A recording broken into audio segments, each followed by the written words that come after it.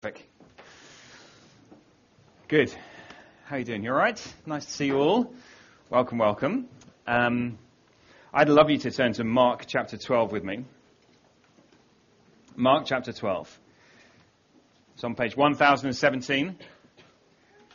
And Mark's Gospel is the account of Jesus' life, eyewitness account, written down so that we could know about Jesus.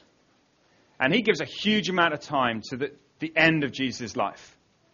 Nothing about his birth, nothing about Christmas, a lot about Easter. And we've got to this point, right? There's this massive confrontation going on.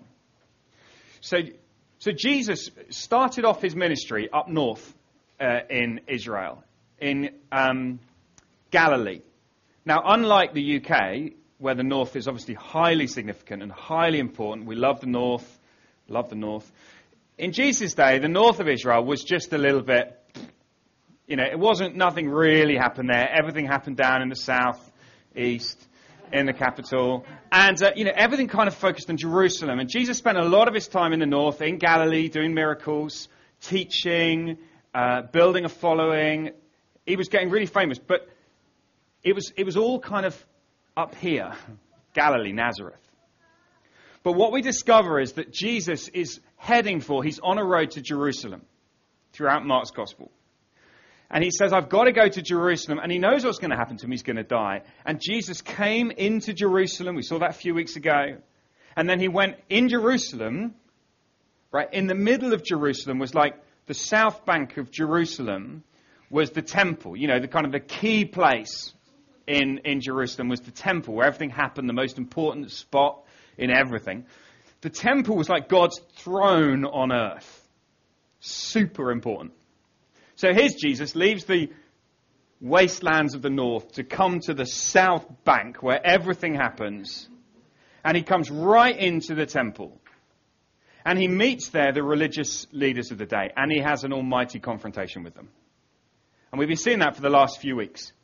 And we've been working our way through a kind of little chunk at a time. Now what we're going to do today is we're going to speed up a bit. We're going to take quite a big chunk. So I want to do something a bit different today. Rather than taking one little chunk slowly, I want us to go bang, bang, bang to see kind of how these Mark's put it together in a point. And one of the dangers of only ever reading little bits is that you forget the bigger bit. So we're going to watch a confrontation and we're going to watch a series of questions. That's what's going on in today's section of Mark's Gospel. I don't know when the last time was that you were properly questioned. When were you last properly questioned? I'm not talking about, someone saying, how's your week? How's your life? I mean someone properly questioning you, interrogating you. When did that last happen? Maybe it was last time you were arrested, or the last time you had a job interview, or the last time you were taken home by a girl for dinner. Yeah, I don't know when the last time was you were properly interrogated, right? But it strikes me that in a confrontation, and when there's questioning going on, you really want to be the questioned and not the questioned, right? Look, imagine, okay, here's, I've got two chairs. This is my not so high quality visual aid, all right? There it is, okay, that's it, all right? That's it. You could have imagined two chairs. I understand that, all right? But I'm helping you. And you can't even see them at the back. That's the irony. Anyway, there's two chairs now on the stage, which you can't see. So here are two chairs, right? And in this chair is the person being questioned. And in this chair is the questioner. Now, it's pretty obvious, isn't it? In nearly every situation where that's true, this is the one with the authority. This is where the power lies. They're asking the questions. I think it was interesting in all the presidential debates. I don't know if you watched the presidential debates, Trump and Clinton. It was interesting, actually, what they're trying to do. The key thing to achieve in a debate is to switch from being the one being questioned to the one asking the questions. So they're always trying to ask the other person questions. Because that's what gives you an air of authority. Yes, Hilary, I want to ask you about your emails. Tell me about your emails. I want to know about your... You see, suddenly you're taking the authority position. Now, what I want to try and do this afternoon is show you there's a whole load of questions going on here. And I want to suggest to you that humanity thinks that we get to question God. We think we can question God. And so we kind of sit in this chair and we put God over there and we say, God, I've got some questions for you. In fact, we might even say, if you could ask God one question, what would you ask him? I want to suggest what makes you think he's ready for a question? What about the questions he's got for us? And what we're going to see today in this section is that these two chairs completely change places.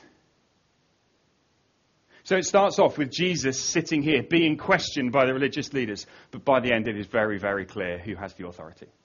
And it's very clear who's questioning who. There was a film this would be way before your time. A film called The Man Who Sued God. Has anyone seen The Man Who Sued God? One. Well done. That's good. This is going to be a great illustration. It was Billy Connolly, and basically he was a fisherman, his boat sank, and the insurance company said they wouldn't pay because it was an act of God. So he set out to sue God, and he tried to put God in the dock. And I want to suggest that that's what humanity thinks it can do to God. We think we can question him. And what I've been praying would happen this afternoon is that we would recognize actually his questioning of us is more important than our questioning of him. So let's track through this, and hopefully that will come clear as we go through. You see, just as Jesus walked right into the confrontation room of the temple, I believe this afternoon Jesus wants to walk right into our hearts and confront our hearts. And we're going to look at 3 questions that Jesus asked, and then we're going to look at the one question that Jesus asked back. Okay, here we go. The first one is the hunter's question. And I'm going to ask you to try and analyze your own heart. As I'm speaking, I want you to try and analyze your heart and think about, can you see anything in your heart that has this sort of attitude when it comes to Jesus, God, and that stuff? Let me read it. Mark chapter 12, verse 13. Later, they sent some of the Pharisees and Herodians to Jesus to catch him in his words. Just to say, Herodians and Pharisees hate each other. They are enemies politically. They want different people to be king. But it's interesting, isn't it? When they have a common enemy, they unite. And so these two groups unite to come and question Jesus. Here they come. They came to him, verse 14, and said, "Teacher." You see, look how they sit down, right? They're sitting... Oh, bother. Which chair was this one?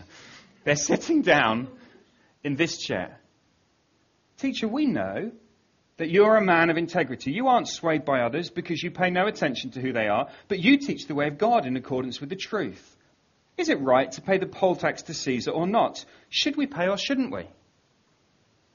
There's their question, right? Seeking to exert authority. But Jesus knew their hypocrisy. "Why are you trying to trap me?" he asked.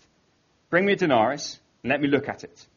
They brought the coin, and he asked them, "Whose image is this, and whose inscription?" "Caesar's," they replied. Then Jesus said to them, "Give back to Caesar what is Caesar's, and to God what is God's." And they were amazed at him. So here's the first question. Okay, they come to Jesus, but we're told why they come. They want to catch Jesus in his words. They're hunting. They're not interested in what he's got to say. They just want to try and trap him. They want to try and take hold of him. It's like when I go fishing. I don't go fishing very often, but I happened to go fishing yesterday. I went fishing with my children, and I put a ragworm on the end of a hook, which is pretty disgusting, and I cast it out into the ocean. I'm not interested in the fish having a nice meal. That's not my aim. It's a deception. I put the worm on to say, look, little fishy, I want to give you something nice to eat. I'm not interested in that. I'm interested in catching it, which I didn't, obviously, because it's a complete waste of time. This is the problem. I went fishing. The first time we went fishing with our kids, we caught like 4 things. It was so exciting. We've never caught anything since. And yet we live on that dream. It's a bit like golf. Anyway, they're trying to trap, right? So here they come with their bait. You see how they bait the hook? Oh, teacher, we know you're a man of integrity. Here's your worm. Here's the hook to try and hook Jesus. You aren't swayed by others because you pay no attention to who they are, but you teach the way of God in accordance with the truth. I mean, that is some commendation. If someone walked in today and said, John, I've been thinking about Jesus and I've decided that I think he is a man of integrity, not swayed by others, pays no attention, but teaches the way of God in accordance with truth, I think I'd say, oh, that's terrific. But actually their heart, Jesus knows their hypocrisy. They're only interested in trying to catch him out. They're trying to be clever. And they ask him this question about taxes, and they think it's so clever. They're trying to catch him. Because here's the 2 options, right? He either says, yes, you should pay taxes to Rome, which upsets who? All the Jews who hate the Romans, and this poll tax was an extra tax levied by the Romans. So you either upset all the Jews, and they go, what a loser, saying we should pay taxes to Rome. Or you say you shouldn't pay taxes to Rome, and then you upset the Romans. He's stuck. We've got him. Jesus is absolutely trapped. We found a little loophole. Jesus, how are you going to get out of this?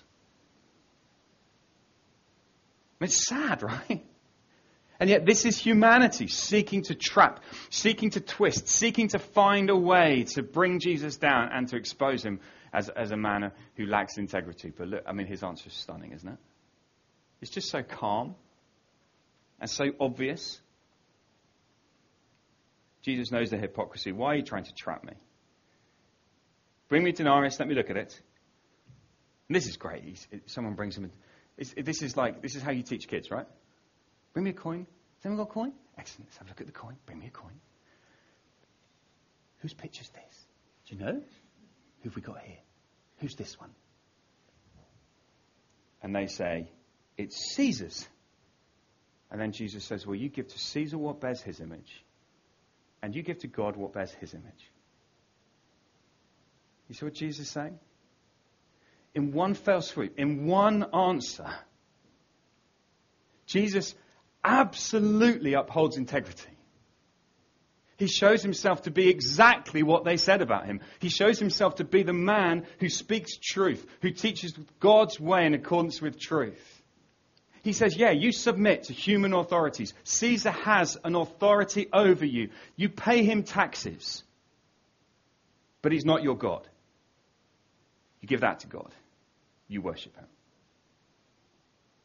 You were created. You bear the image of God. In the same way that denarius bears the image of Caesar, you were created in God's image. You bear his image. Whether you believe in him or not, you carry his image. That's why you love. That's why you laugh. That's why you enjoy beauty. That's why you worship. Because you were created by God in his image. You bear his image. And therefore, just as the coin is owed to Caesar, your life is owed to God. Here's Jesus. The first question, the question of the hunter, who wants to try and take Jesus down, and yet Jesus exposes what's really going on in their hearts. Now, I wonder this afternoon, I wonder whether we ever question Jesus in that way. With no real interest in him, just trying to bring him down, just trying to find a loophole, trying to find an excuse to not obey him. Perhaps it is in this area of paying taxes. If you're a Christian, you should pay tax. You shouldn't try and avoid it. You shouldn't try and find a loophole. You shouldn't try and put it in a plastic bag. You shouldn't do that. You should pay the tax. And included within that, you should give honor and respect to our leaders. And worship to God. I think this has big questions about how we treat our leaders. This is where we just got to unpack a little bit of what Jesus is teaching, because we can't miss this. You know, we are so in a pattern and in a cycle of being cynical and taking the mickey out of our leaders. Actually, Jesus says, no, you respect them. You give them what is rightfully theirs. and you give to God what is rightfully his. So let's be careful of that in the battlefield of our hearts as Jesus exposes this first question. Let's be careful of that questioning in our hearts that would basically seek to find a way to wriggle out of obeying God. Find a way of wriggling around what Jesus says. Twisting it, distorting it. Trying to find a way to expose Jesus as lacking in integrity. But we need to crack on again. When you see the second question, the hunter's question, the second is the mocker's question. Have a look at the next thing. Then the Sadducees. Who are they? Well, we're told who they are. They're the ones who say there's no resurrection. Came to him with a question. Here they are again. They take their seat. The Pharisees and the Herodians, they've been kind of moved on. Move on, please. Next group, sit down. Sadducees, sit down.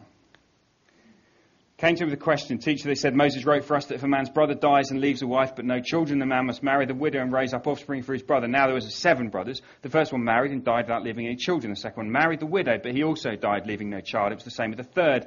In fact, none of the 7 left any children. Last of all, the woman died too. At the resurrection, whose wife will she be, since the 7 were married to her?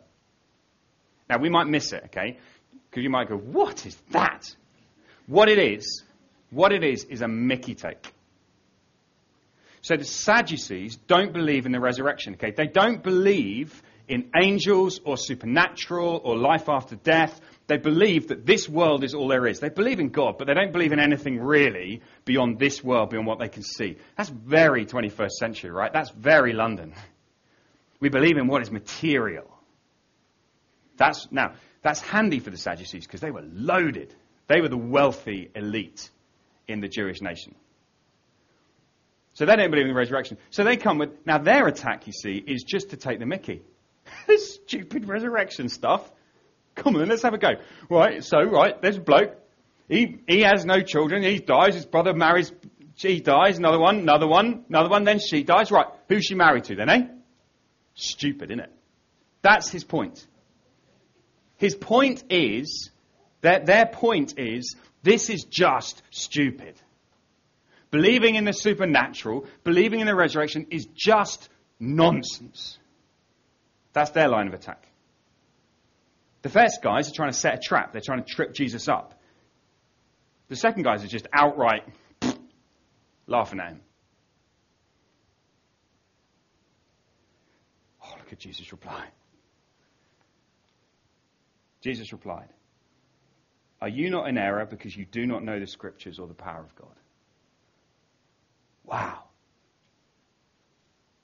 Can't you imagine them sitting there, looking at each other going, this is funny. How's he going to answer this? Obvious. Stupid. And Jesus just looks at them and says, you have not got a clue about the power of God or the Word of God. You don't know anything. Wow. This is electric, right? This is some confrontation. This is better than any of the well, it's not difficult. I was going to say it's better than the presidential debates, but they were rubbish. This is electric, what's going on here. When the dead rise, they will neither marry nor be given in marriage. They will be like the angels in heaven. Now about the dead rising. Have you not read in the book of Moses, in the account of the burning bush, how God said to him, I'm the God of Abraham, the God of Isaac, and the God of Jacob? He's not the God of the dead, but of the living. You are badly mistaken. Jesus just goes right for it. He says, you just haven't got a clue. You haven't got a clue about the power of God and the Word of God. Jesus says there is a time coming when the dead will be raised. Right, let me answer your question. Here's the woman. Here are the 7 brothers. Which one's she married to? None of them.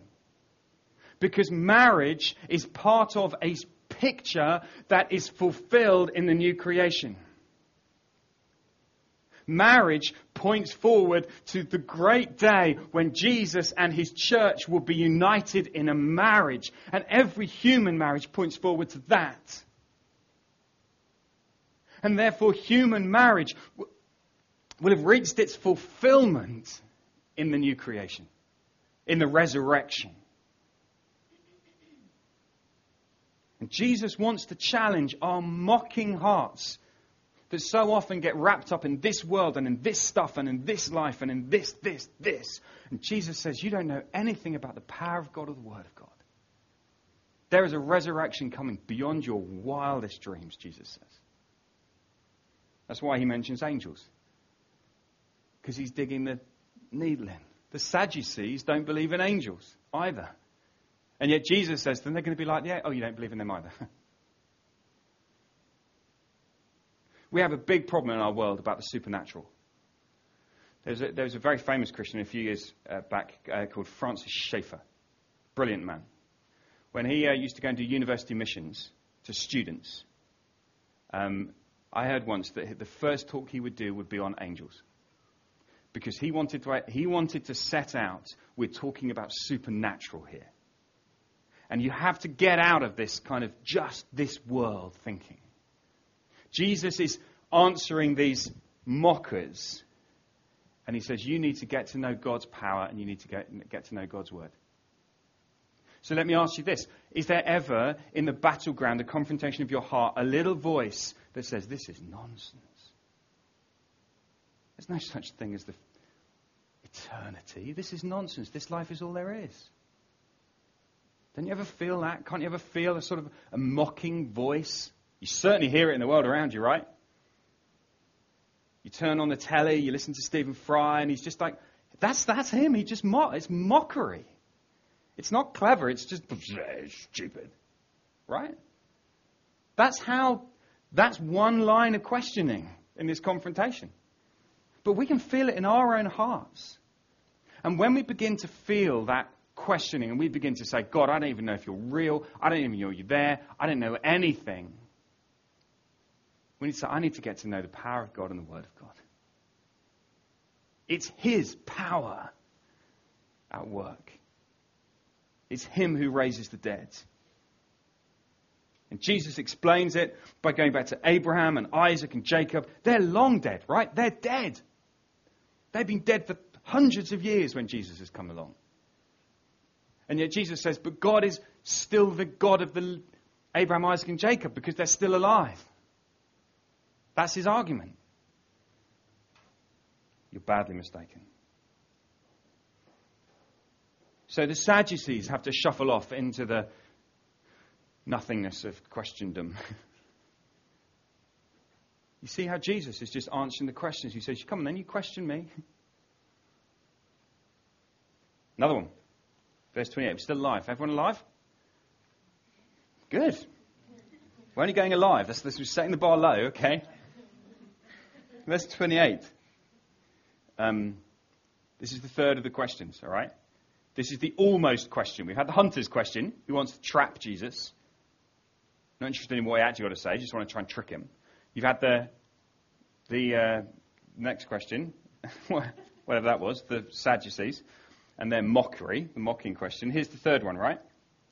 The almost question. Look at this. One of the teachers of the law came and heard them debating.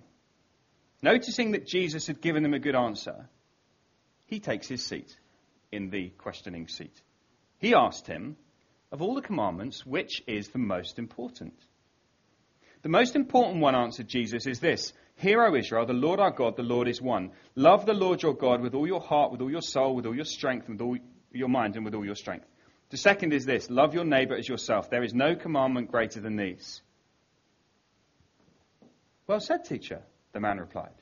You're right in saying that God is one and there is no other but him. To love him with all your heart, with all your understanding, with all your strength, and to love your neighbor as yourself is more important than all burnt offerings and sacrifices.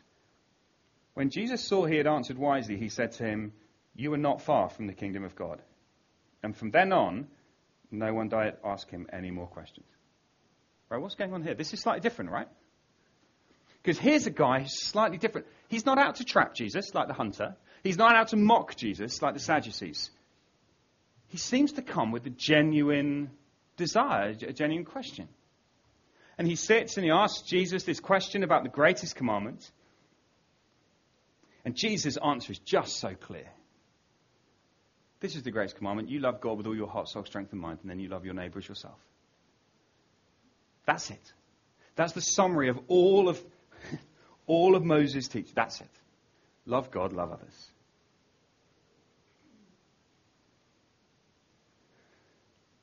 But look at the man's response. Well said, teacher, the man replied, you're right. Which chair is he sitting in? Which chair's he in? You can't even remember which chair's which, can you? He's sitting in this chair. He's sitting in the chair with authority. He's still sitting as the questioner. This is like in the interview process. He's still questioning Jesus. Jesus gives his answer, and he gives his verdict on Jesus' answer. Well done, that's right, Jesus. Very good. But Jesus won't stand for that. That's not how it works. You don't sit in that chair, you sit in that chair. So look what Jesus says. Verse 34, when Jesus saw he'd answered wisely, he said to him, here it is, here's the verdict. You are not far from the kingdom of God. How would the man have reacted to that? Do you think he'd have walked off going, hey, not far from the kingdom of God? Pretty good, I'll take that. Or don't you think it would have come like a punch in the stomach? Not far? Not far from the middle of the kingdom of God, do you mean? Jesus still stands and says, you're not there yet. And that's why, at the end of the thing, it says, and from then on, no one dared ask him any more questions. Man, I'm not risking it. Every time someone asks him a question, they end up in the question chair. Over and over again, Jesus says, I'm the one who has authority. I'm the one who asks the questions. I actually think this man is not there because he hasn't left that chair yet. And that brings us to the ultimate question. This is the last one. So there's no more questions from the crowd now. I mean, let's face it, that's fair enough, right? It would take a brave man, it would take a brave person to come up and go, can I try one? I've got one. Can I have a go? There's no more. Jesus silenced them all. While Jesus was teaching in the temple courts, he asked. Okay, now Jesus takes his rightful seat. He asks, why do the teachers of the law say that the Messiah is the son of David? David himself, speaking by the Holy Spirit, declared, the Lord said to my Lord, sit at my right hand until I put your enemies under your feet. David himself calls him Lord. How then can he be his son? The large crowd listened to him with delight. I don't think they got a clue what he's saying, but I think they listened to him with great delight. Now this is slightly puzzling. What does Jesus do? This is the ultimate question. The question that silenced the hunter and the mocker and the almost man. This is the ultimate question. And Jesus goes back to this Psalm 110. Now this is slightly puzzling. Let's just get this with me, okay? I'm just filling in a little bit of background. Take a deep breath. We're going to do this together, right? Punch your neighbour if they've fallen asleep. Let's wake each other up. Let's go for this, right? David was the great king. King David. Yay, kills a giant. Happy days. Right? But there was always a promise that there was going to be one who would come from David's line who would be king forever. David's son, Solomon. Solomon's son, Rehoboam. That's as far as it goes. Until you eventually get to Jesus. So the Jews would say, okay, we're waiting for David's son to come. We're waiting for the Messiah, the son of David. But Jesus goes, hang on a second. Because in Psalm 110, look what it says. David, verse 36, speaking by the Holy Spirit says, the Lord, that's God, right? Yahweh, the Lord, God of Israel, said to my Lord, who's that? Sit at my right hand until I put your enemies under your feet. Well, the Jews would have known that that was about the Messiah. So Jesus' question is, how come David calls this figure who's coming his Lord? And yet you just call him his son. Okay, blank faces, that's all right, because it's really very simple. Jesus is essentially saying this. David, when he saw me, when he looked into the future and saw me, he called me Lord. And he said, all of the enemies will be put under my feet. David called me Lord. Why don't you? That's his question. Why won't you call me Lord? Why won't you bow down to me as King of Kings and Lord of Lords? Why won't you bow down to me? David got it. It comes down to this question. This is the ultimate question that Jesus has for you. Who do you think he is? That's the question that Mark has been asking over and over again. Who do you say I am? Who is Jesus? That's the question, the ultimate question. Actually, the only question that really matters. The question that God sits in this seat, that Jesus sits in this seat. He stares you in the eye and he says, who do you say I am? Will you call me Lord? Even King David called me Lord. Will you? Will you understand that I am the one who all enemies will be put under my feet? I am the king to whom all worship is due. Who do you say I am? And that ultimate question is the question that exposes us, that humbles us, that silences the hunter in us that wants to point a finger at Jesus and escape his authority, that humbles the mocker in us, that wants to mock and scoff and say, there's no such thing as eternity and resurrection. It humbles the almost in us that likes to sit in church and go, yeah, I like that. I think that's quite good. I like what Jesus says. No. That's not how it works, right? We don't get to sit in church and go, oh, I like Jesus. Yeah, that's really good. Well done, Jesus. Well said, Jesus. That's really good. Can I say to you, if your attitude this afternoon as we sit in church is, well done, Jesus. I liked that. Jesus says, you may be near, but you're not there. Because the only ones who are in the kingdom are the ones who've realized that Jesus is Lord. Are the ones who've fallen down before him and said, you're my Lord and my God. Now, reality is, as we wrap this all up, that for many of us, we feel that confrontation in our heart. I hope you do. I hope you get what I'm talking about. That desire to try and escape God's authority, that desire to mock, or that desire to kind of pass judgment on it. The reality is I haven't loved God with all my heart, soul, strength and mind. I certainly haven't loved my neighbours myself. I haven't put Jesus first. I haven't honoured the authorities. I don't know the power of God and the word of God. There's so many ways I fall short. And yet that's why Jesus came. Because he's the Lord of Lords, the King of Kings. And Jesus came to rescue people like us. He came to rescue us and to bring us into his kingdom. You can't get into his kingdom yourself. You might get close. This man did. But you can't get in yourself. But Jesus goes to a cross. He dies. He rises from the dead. He sits at the right hand of his Father. And one day all enemies will be put under his feet. Will you call him Lord? So this week, as we go into this week, we may have all sorts of questions. And let me say there's nothing wrong with asking questions. But there are really bad questions.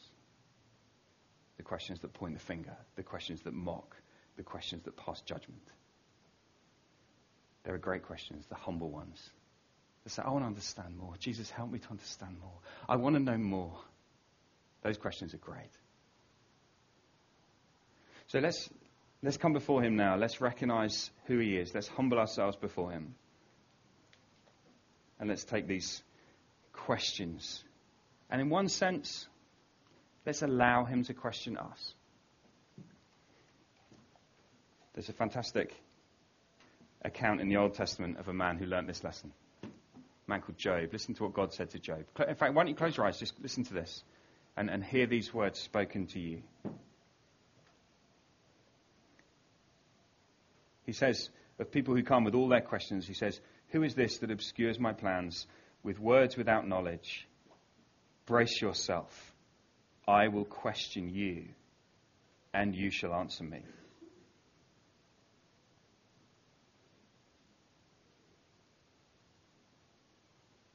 Heavenly Father, we feel the weight of that.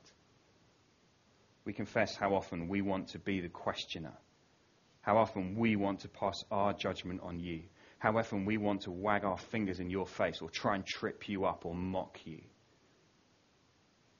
Father, forgive us. Forgive us for the arrogance of our hearts.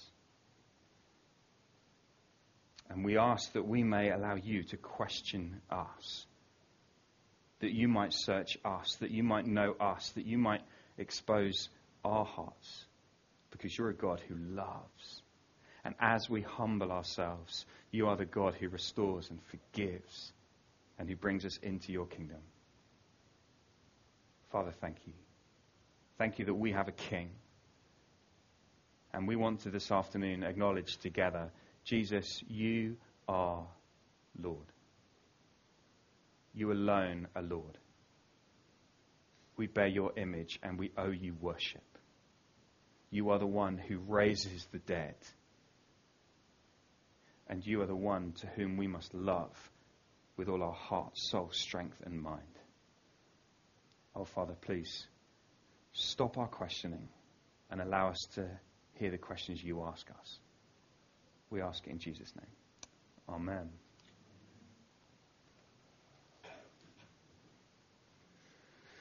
Now, as I say, it may be that you've still got questions. Good questions. And I want to encourage you to ask those questions, but to ask them in that humility. And maybe tomorrow night would be a great opportunity for you to do that. Come along tomorrow night, Monday evening, in the little cafe in Hayes Galleria. We're going to have a talk, a chance to ask questions, to look at what the Bible really says about life. And if you're still exploring that, still working that out, then it would be a great thing for you to come along to tomorrow. It doesn't matter if you've not bringing friends, whatever. Just if it would help you because you want to get some stuff clear, then come along. It's for you. But we're going to take some time to respond. We've got a couple of songs, and I really want to suggest you use this time either to stand and sing, or to sit and pray, or to think through something you've heard, something that's perhaps really challenged you. Perhaps God's been particularly pointing out areas where He wants you to acknowledge Jesus as Lord.